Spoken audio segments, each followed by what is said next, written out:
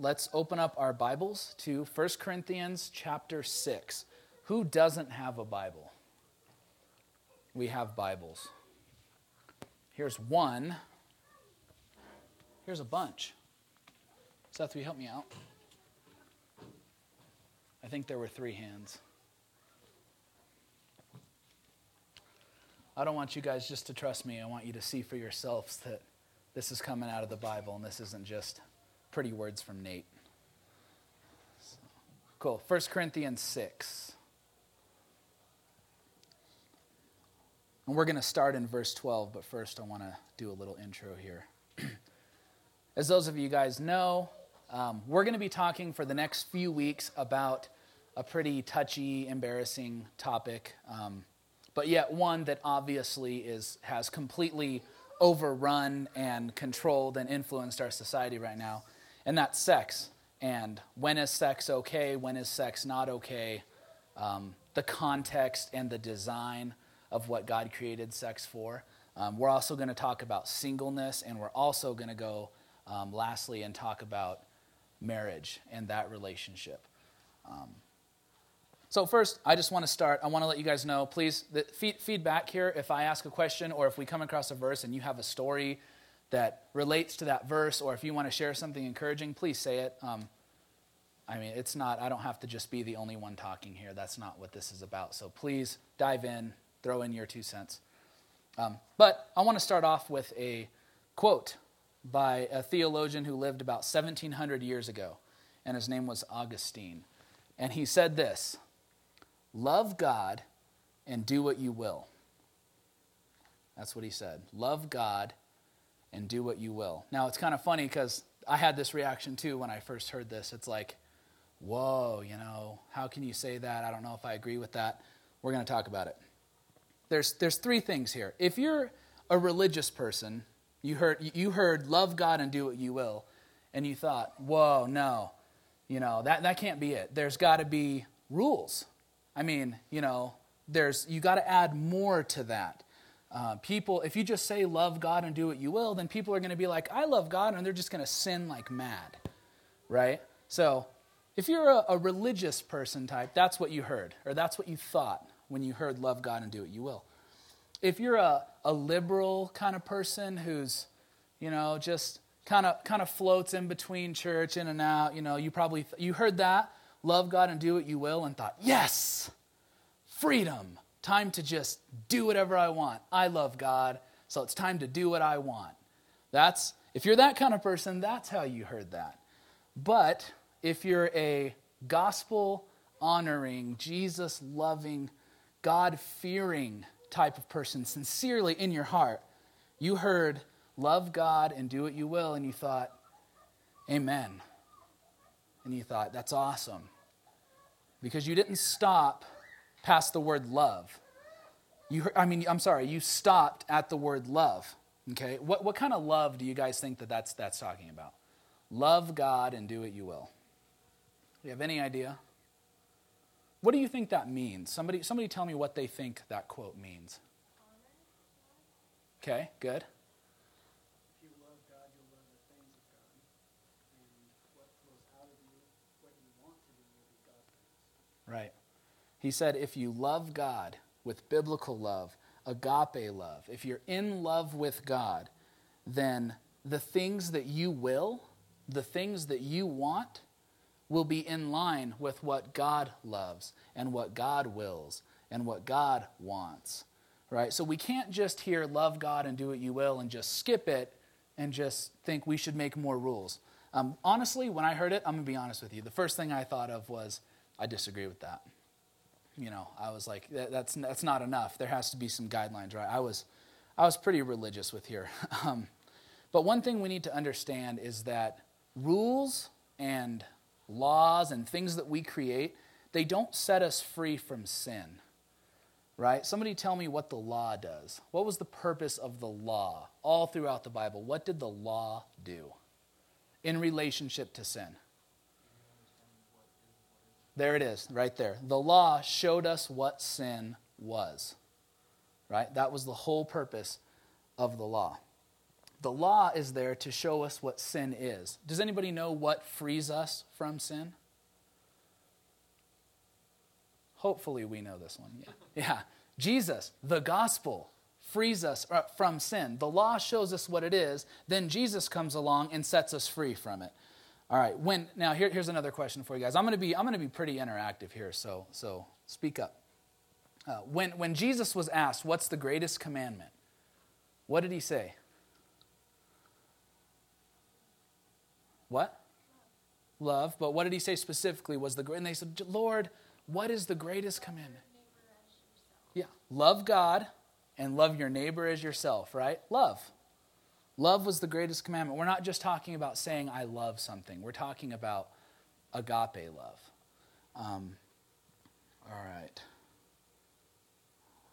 Let's see. I got my notes here. By the way, something I should say for those of you that are new, if you're wondering where we get our notes, where I get my notes and my guidelines, everything that we're teaching on can be found at livingstonesreno.com in their sermon archive section. So if you hear something briefly condensed here and you want to hear more, the full sermon is on that website by Pastor Harvey from Living Stones in Reno.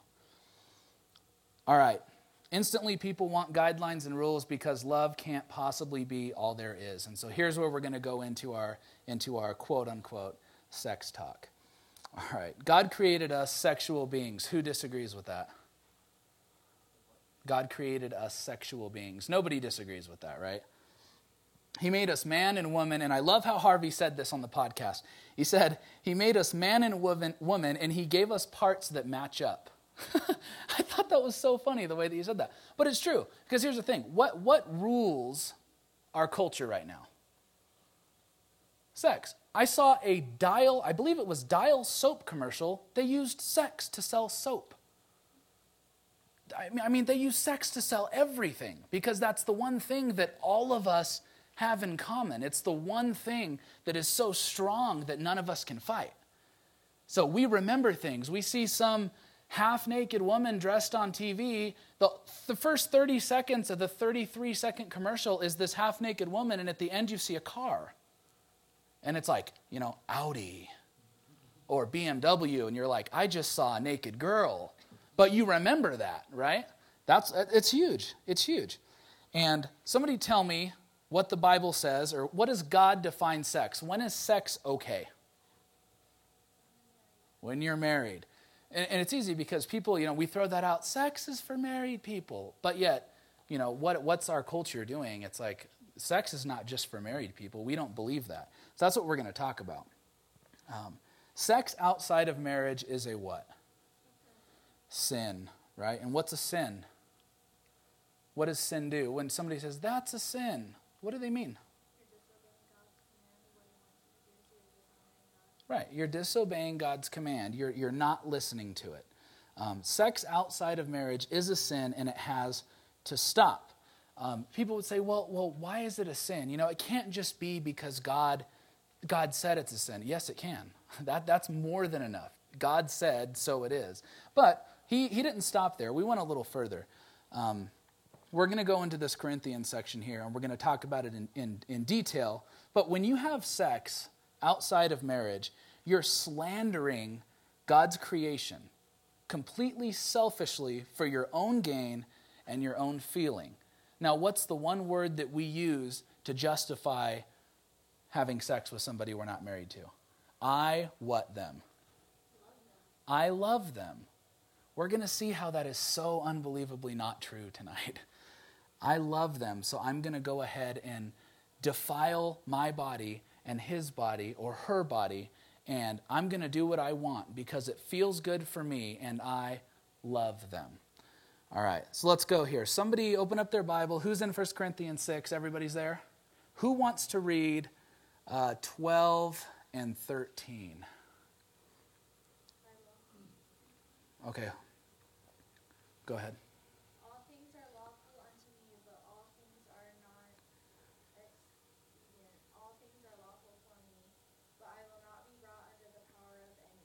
Meats for the belly, and the belly for meats, but God shall destroy both it, and now the body is not for fornication, but for the Lord, and the Lord for the body. All right, I'll read that again in 1 second for sake of the the microphone here at the podcast. But the Corinthians, what they began to do, and just a really brief overview. Somebody tell me what Corinthians is about. Why is Paul writing them a letter? Talk kind of loud if you can for me. Why did Paul write a letter to the church at Corinth? There was reported sin within the church. There it is. It was pretty open. Yeah, that's it. He heard about sin in the church of Corinth, and like Jason just said, it was pretty open. Do you guys remember what we talked about? Actually, I think it was my week of teaching when we talked about some of the stuff that was going on. Young men in the church having sex with their like stepmoms. And, you know, like I said a while ago, and Harvey made this example, and it just stuck in my mind. They would literally show up to church, these young guys, right? They'd sit in the pews, get ready to worship God, look over, kind of see their stepmom, be like, hey, baby, how you doing? And then the next thing you know, they're just like, you know, how great is our God? And this is okay. Now, the sin was going on in the church, which is wrong. But what was brought out? What did Paul bring out specifically that was even quote unquote more wrong than the fact that the sin was going on? That everybody was fine with it. Nobody had anything to say. I can't even imagine that. I think about it, and it's just like everybody's like, oh, Jim? Oh yeah. Jim has sex with his mom all the time, and we're fine with it. Right? And not just that. We talked about the pagan things going on, the shower boys. You guys remember that? These little boys that run these showers where these men would go in and have sex with these little boys. And this was okay. Not only was it happening, but it was fine. Okay? And what was a form of worship? How did you worship one of the gods back then? What did they have? Do you guys remember? Yeah, a temple with prostitutes in the temple. And you'd be like, how you worshiped that god was to have sex with one of the prostitutes. So it was literally like, man, to your wife, you know, honey, that was a great dinner. Watch the kids. I'm heading up to worship. And she's just like, okay, praise whoever that is. Have fun. You know, have sex with a bunch of them because, you know, we need to be good. And he's like, love you, you know. That stuff was going on, and it was okay. So Paul writes this letter to them, and he's like, guys, you've lost your identity. When I left there, he even tells them, when I left there, you guys were right on. He's like, you guys were doing it fine. Everything was going well. But now that I'm over here working on another church, I get news that you're just falling away, and it's time to get on them about it. He calls them babies. He calls them immature. All of that to say this. The Corinthians began in the middle of this letter, to change their view on sex. They began to basically say that physical things regarding their bodies and even their health, they didn't matter because, you know, it's not that big a deal. It's just my physical stuff. They began to say that really only the spiritual things matter. So basically, have sex with your girlfriend, have sex with your boyfriend, have sex with your mom or small boys, but as long as you come to church and worship God, you're fine. The problem is, can you really, truly worship God if you're habitually delving into a sin like that and don't have a problem with it? Can you actually say, I love you, God? You can't do that. All right. I'm going to go ahead and read the 1 Corinthians part here, 6:12 through 13. It says, all things are lawful for me, but not all things are helpful. All things are lawful for me, but I will not be enslaved by anything. Food is meant for the stomach, and the stomach for food. God will destroy both one and the other. The body is not meant for sexual immorality, but for the Lord, and the Lord for the body. So somebody tell me what, as Christina read, and I just read again, somebody tell me what that basically means, what they're saying. The body is God's temple, and when you have sex with somebody out of marriage, it's defiling his temple. Right, but that's true, but that's not exactly what they're saying in those two verses. It's definitely true that the body's the temple, but go ahead if you have to. Read the verse again. What are they saying here? What do they mean when they say, you know, sex is for the body just like food? And what are they saying? Does anybody have any idea? Basically, it's a dialogue with Paul. Okay, they're making a point that the body and food is going to die someday. They're like, look, you know, our body's going to die. We get hungry, so we eat. And it doesn't matter because our bodies are going to die. It doesn't matter. I want to have sex because I want to feel good. So I'm going to go do it anyways. And it's not going to matter because my body's going to die. Sex is just another appetite, just like hunger. It's just something that we want, so we go do it so we get full. But it doesn't matter because, come on, Paul, it doesn't matter. The body's going to die. Just spiritual things matter, okay? They totally slaughtered grace in all of its meaning. They trashed grace. To compare their sexual appetite to food is unbelievable. Your body is given to you, believe it or not, to love God with. Now, if God says your body is a temple, love me with it, and you go out and you do those things knowing what the Bible says about it, is that loving God with it? It can't be, right? It's not loving God with it. It's defiling God. It's slandering God. It's taking what God made perfect and holy and making it worthless. But yet our culture does it all the time. It's not a big deal. Sex with someone you're not married to is a perversion of God's design for your body. Who wants to read verse 14? Nice and loud. God raised the Lord and will also raise us up by his power. Okay, what does that verse mean? It's pretty self-explanatory. God the Father raised Jesus in what? His physical body.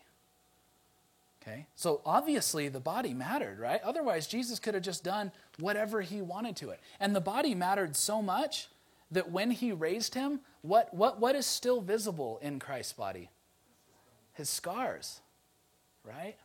The nail prints, the rib slash, everything, the thorns in his head, it's all still visible here.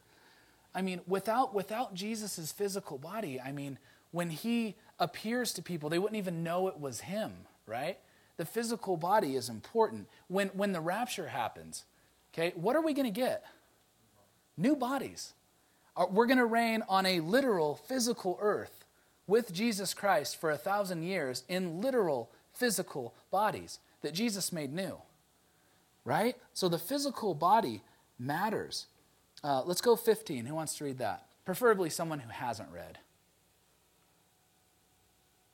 Nice and loud if you can.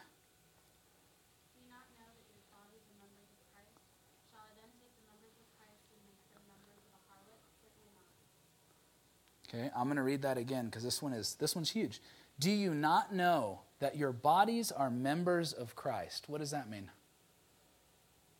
If somebody goes, don't you know? Paul's telling them, he's like, don't you guys know that your bodies are members of Christ? What is he saying?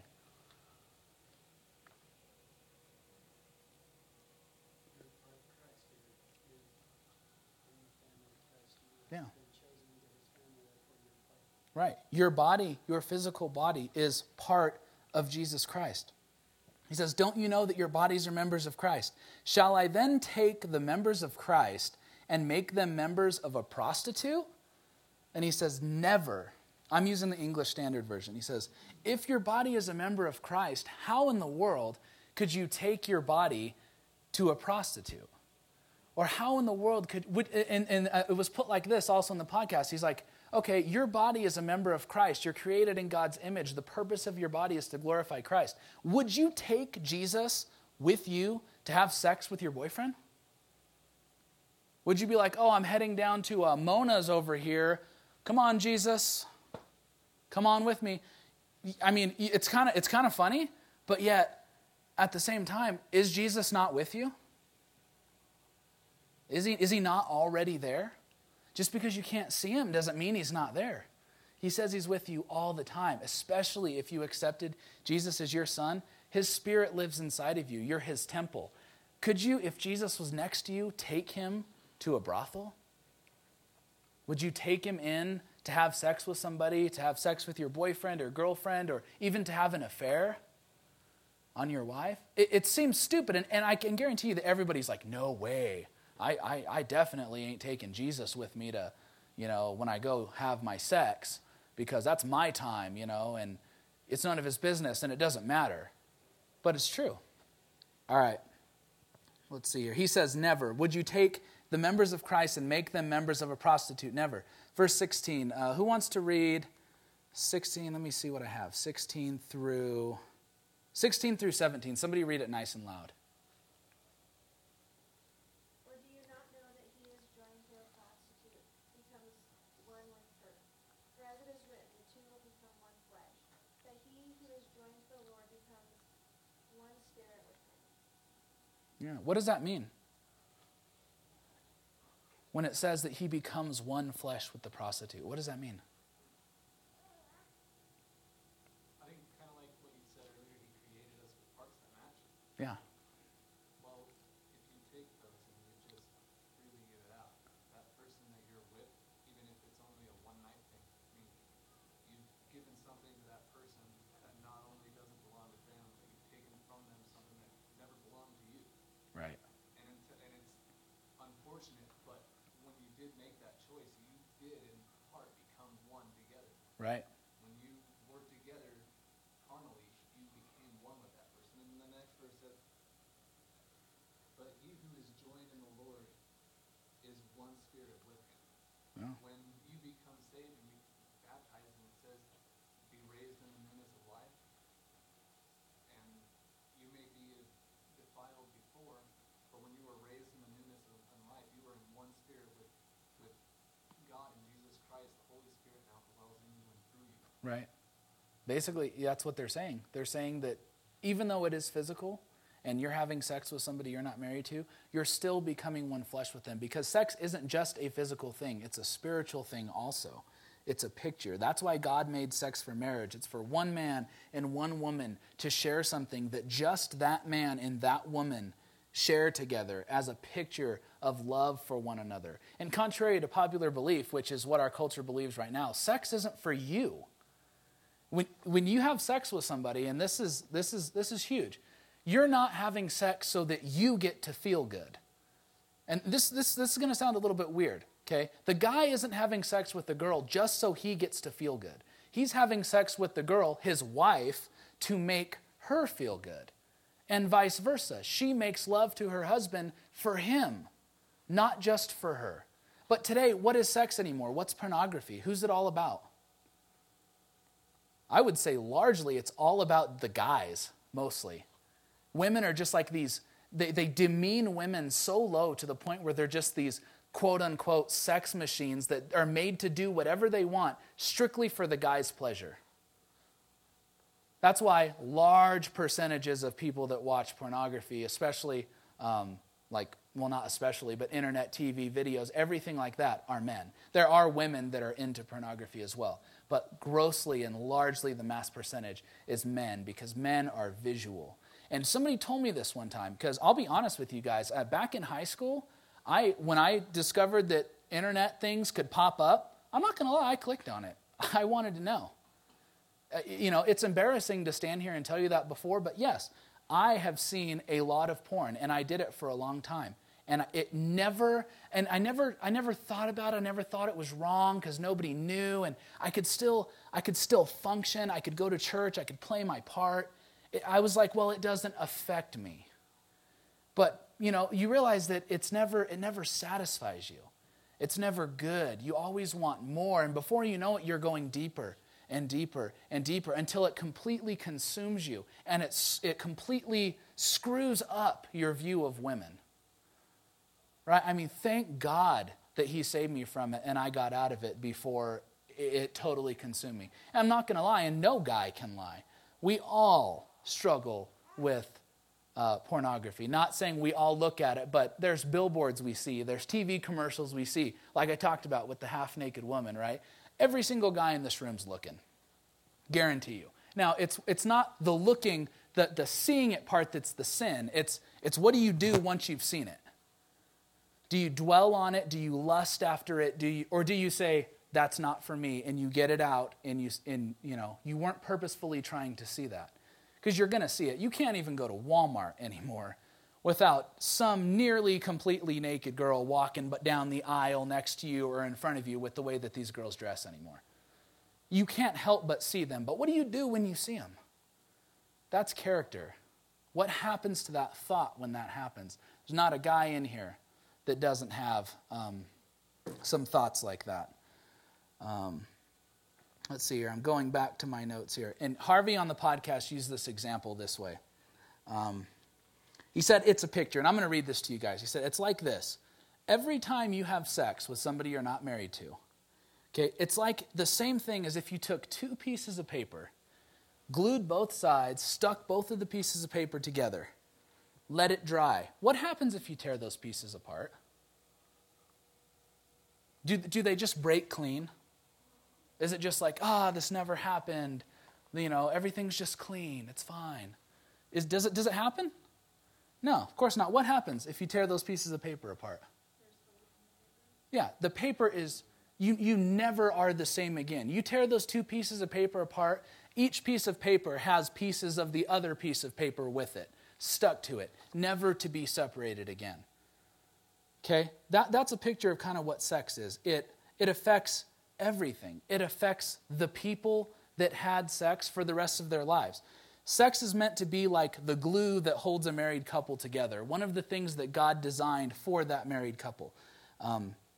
When it says, what God has joined together, let no man separate. When God joins a man and wife together and they have sex and they become one flesh, God says that's never to be separated again. Why? Because if you separate that, it never comes off clean. If my own parents, they get divorced, right? They were married for 22 years. They get divorced. They're separated now, but never can there not be pieces of each other with each of them. They're going to have that for the rest of their lives. I like how I said sex is meant to be glue that holds a married people together. Let's see, sex. Oh, and this was another point. I'm a little bit choppy here, but I want to cover a few different topics here. Sex outside of marriage, believe it or not, is a form of prostitution. Okay, check this out. Maybe not monetary, but emotionally. Big time. It's what it is. It's basically saying, I want your body, and I want to have sex with you, and I want everything I can get from you, but I still want a way out. I don't want commitment. I don't want to get married because that's commitment. But I want you. I just got to make sure that if at any point I decide I don't want you, I can bail with no consequences, okay? There are effects. For example, like if you see somebody that you've had sex with before, okay, now I can't speak from experience here because my wife and I were virgins when we got married, praise God, but people make mistakes. A lot of people, they have sexual histories, but then they get saved, or, people make mistakes. But I can only imagine this, okay? Having sex with somebody and then, like, breaking up with them and then seeing them again. Like, how weird that would be. I mean, because it can't just be like, what's up? How you doing? Remember that time we had sex? You know what I mean? Like, you cannot tell me that you're going to see that person again and you're not going to think about it. Because you and that person shared something and then tore it apart. You have pieces of each other, no matter what, for the rest of your life. I just think that's got to be so weird, but you can't just be, hi, how are you? How's everything going? And not have that awkwardness because it's skewed because you know that you've connected with that person and it wasn't love. What's the difference between love and lust? What is lust first? Yeah, a desire to fulfill selfish intent, which is really good. That's what pornography is. It fuels people's lust. What is love? Making the other, hopefully your husband or wife, Yeah. feel good, giving them something that feels good. Yeah, if lust is about selfish gain and making yourself feel good, then love is the opposite of that. Love is not about you. Okay, for God so loved the world that he gave his only begotten son. Okay, who did he get? He loved us, so he did something for us, right? He didn't come down and for him. He didn't die on the cross for him. Okay, what did he say while on the cross? Father, forgive them, for they know not what they do. Okay, love is about the other person. It's you giving to the other person. So yeah, oddly enough, sex outside of marriage is a form of prostitution emotionally. I want your body, I want to feel good, but I want a way out. Somebody read 18.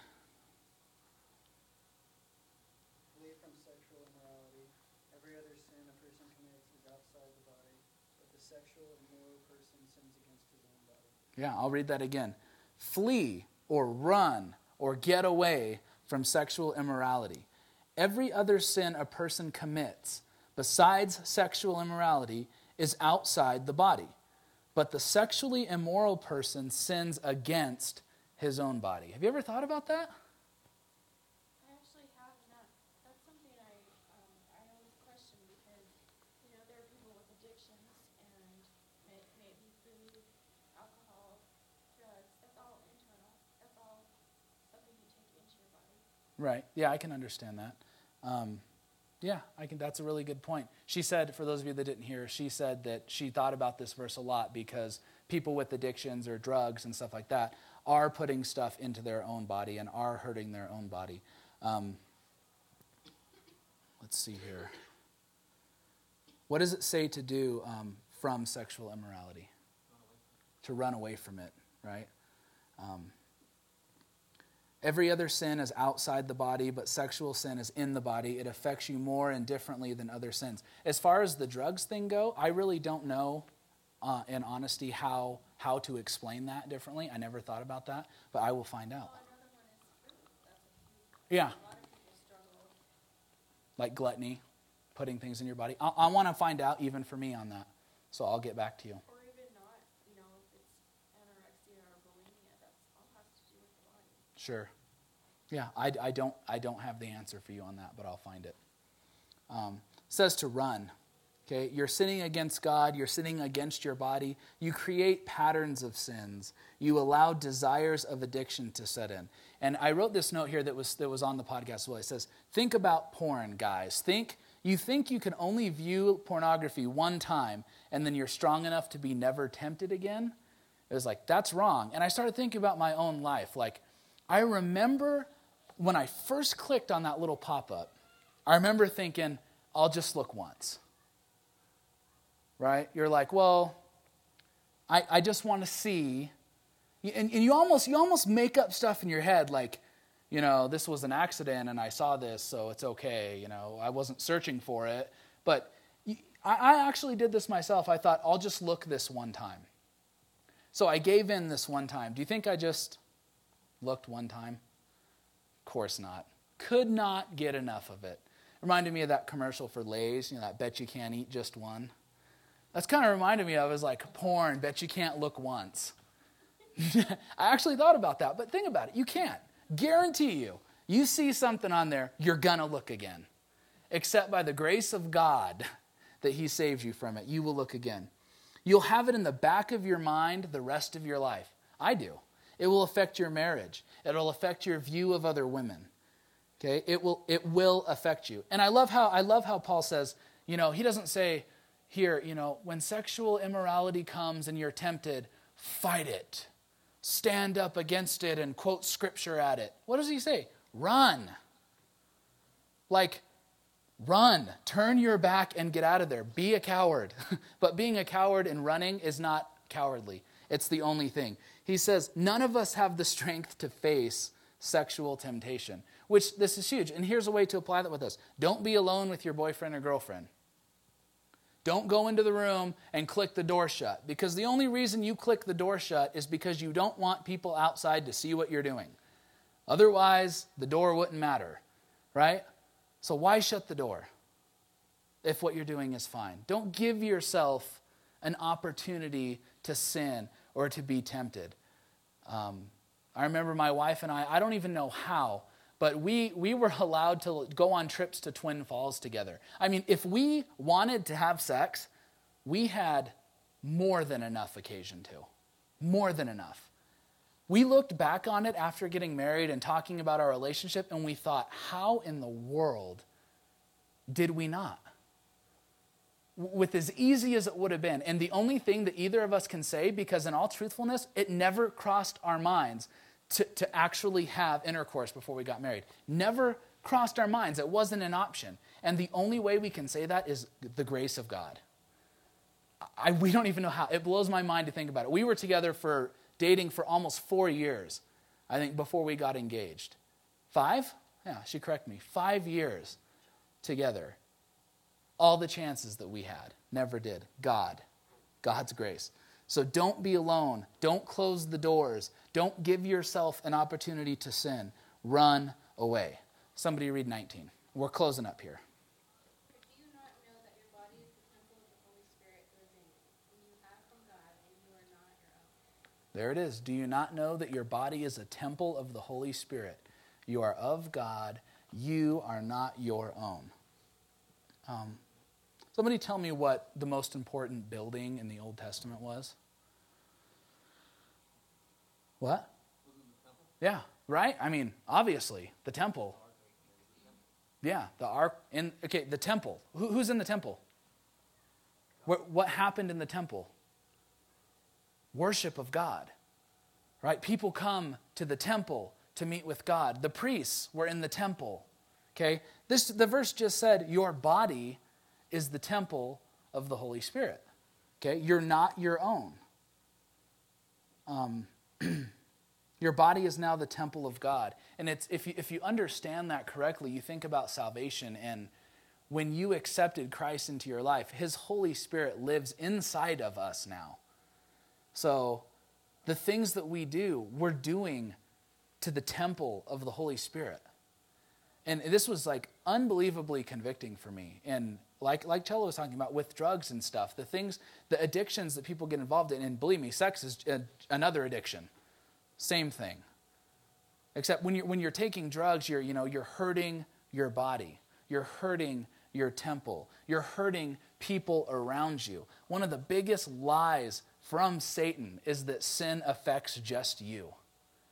Oh my gosh, can I testify to that being a lie from hell? When my parents got divorced, it ripped me in pieces. My heart was torn and thrown all over the ceiling, and I had a choice to hate God or to just draw closer to him. I'll never forget the overwhelming feeling that I cannot do this on my own. I'll never forget it. I literally was at a point where I'm on my face before God and I cannot do this. Did I do anything? Did I have any sin part in my parents and the reason that they got divorced? Was I involved at all? No. But did it affect me? Oh yeah. Did it affect my brother, my sister, everybody around us? Yeah, it did. So if you think that you can have sex with your boyfriend or girlfriend or cheat on your wife or whatever, and that's just going to be something that you've done, it doesn't bother them, you're wrong. Think again. The Bible says your sin will find you out. And I guarantee you when it comes out, or if you end up not marrying that boy or girl, you're going to have consequences for that. Okay? There's consequences for our sin. Yeah. I think a big thing with the whole with sex, especially like when Christians are having premarital sex or falling into that habitual sin, before they do it, saying, "Oh, God will forgive me after I do this, and I'll have a clean slate." In my past life of exes and everything, I haven't had sex, but there are things I've done that should have probably waited for a marriage, and going into that, I would say, "Oh, God will forgive me. I'll be fine. People will forgive me," but it weighs on you. And if you do have premarital sex or having sex with somebody who's not your wife or husband, that will be carried into your marriage and that will be with you. And just saying, "Oh, God will forgive me," doesn't cut it. And I think a lot of Christians use that excuse, and I've seen it countless times, and it just doesn't work that way. What Seth was saying, for those of you that couldn't hear, he said in his past relationships with ex-girlfriends, he's never had sex with them, but he did things with them that he knows should have been saved for marriage. And even though, sometimes his attitude would be, well, I can do this and God's going to forgive me because all I have to do is ask him and he'll forgive me, and that's true. However, he said just now that the things that he did with the ex-girlfriends affect him now. Does God forgive? Yes, he does. And please don't miss that in the message. If you messed up at any point, a simple, heartfelt, meaningful prayer to God saying, "God, forgive me," and a heart of repentance to turn from that and stop doing that and go the other way, and you can be washed white as snow from that. You'll still have effects from it physically and emotionally, but God can forgive that sin. Yeah. Kind of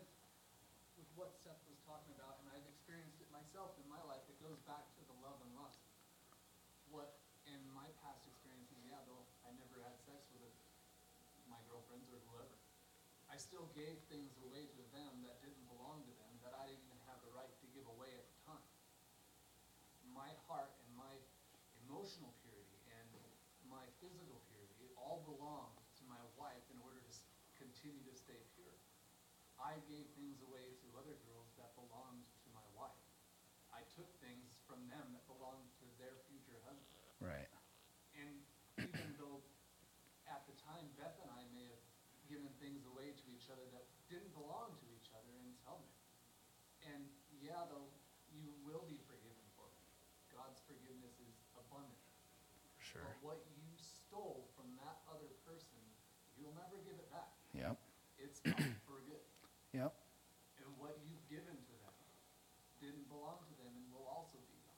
Yeah, my old youth pastor told me exactly what he's talking about. He said, the boyfriend you're having sex with, the girlfriend you're having sex with, you're not married to him. You could be having sex with somebody else's wife or somebody else's husband. If you're not married to them, they're not yours. You're taking for your own selfish gain their bodies when they are not yours. When I thought about that, and then he used the example in pornography, he's like, guys, when you're watching porn on the internet or TV or whatever it is, and you're watching some guy and some girl have sex, you're seeing some other guy's future wife, some father's young daughter, being treated like an animal, and you're fine with that. And guys, when you have sex with your girlfriends, or if you have affairs or whatever it is you're doing, you're having sex with somebody else's wife. You're having sex with somebody else's husband. And I can't even I can say it over and over again, and it still completely trips and weirds me out to think about that. Sex is not a thing to be taken lightly. God created it to be worship. When a husband and a wife have sex together in marriage, it's worship. It's the perfect purity of what God created it to be. And what our culture has done is we've taken that, slapped God in the face and said, you're wrong, I love him, or I love her, or I'm not getting everything I want from my wife, and I deserve to get what I want. There was a whole lot of you going on in that thought process, an awful lot of you. And who are we here for? For God. Our body isn't ours, our bodies are for God. Your girlfriend's body isn't yours, it's for God. Your boyfriend's body isn't yours, it's for God. But we screw that up. And the bottom line is none of us care.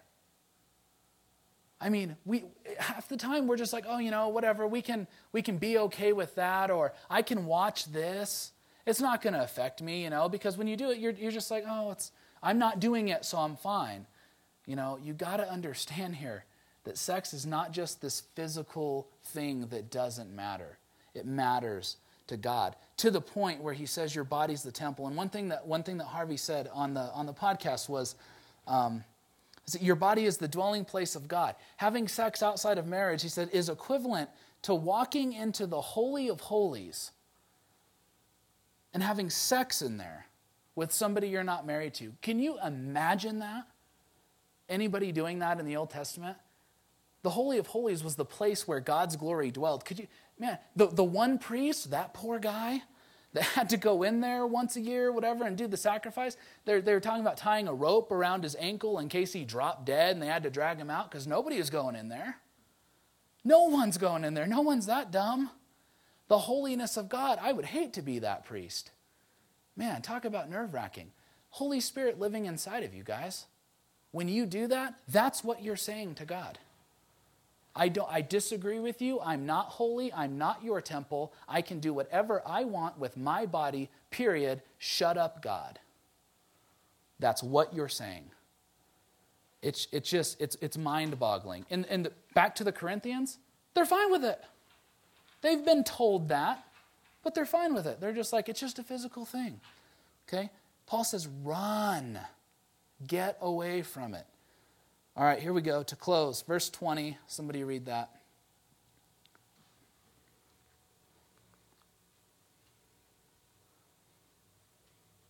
It's kind of, just verse 20, just the very end.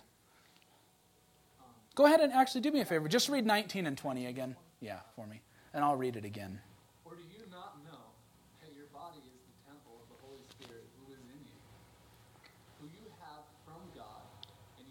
your own. For you were bought at a price.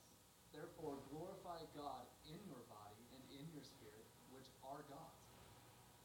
Okay. I'm going to read it again just for sake of closing here. Do you not know that your body is a temple of the Holy Spirit within you, whom you have from God?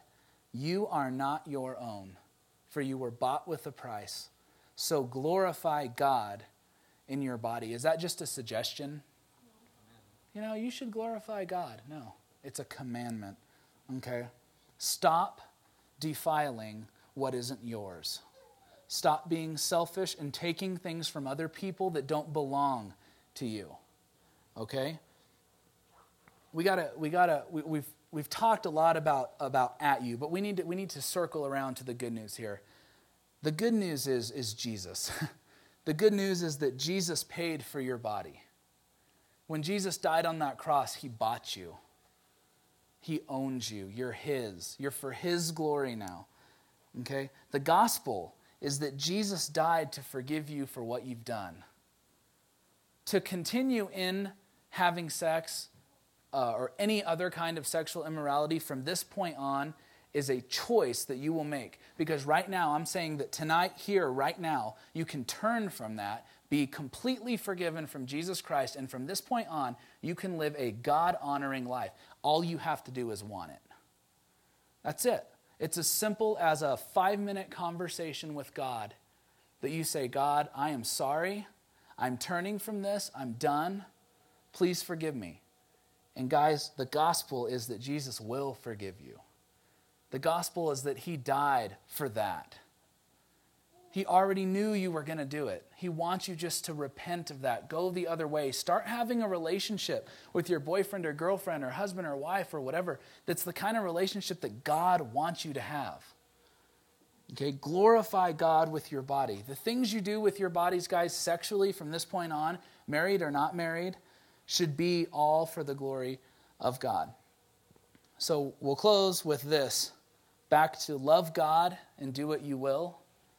Remember that quote here? If you're in love with Jesus Christ, and I mean in love with him, I'm not saying, oh, I love God. I'm saying if you are emotionally connected and attached to Jesus Christ on a level where you actually talk to him every day, where you actually spend time in his word and let him talk to you every day. If you love Jesus Christ and his spirit is in you and flowing out of your life, then your will be in line with his. And you can literally love God and do what you will.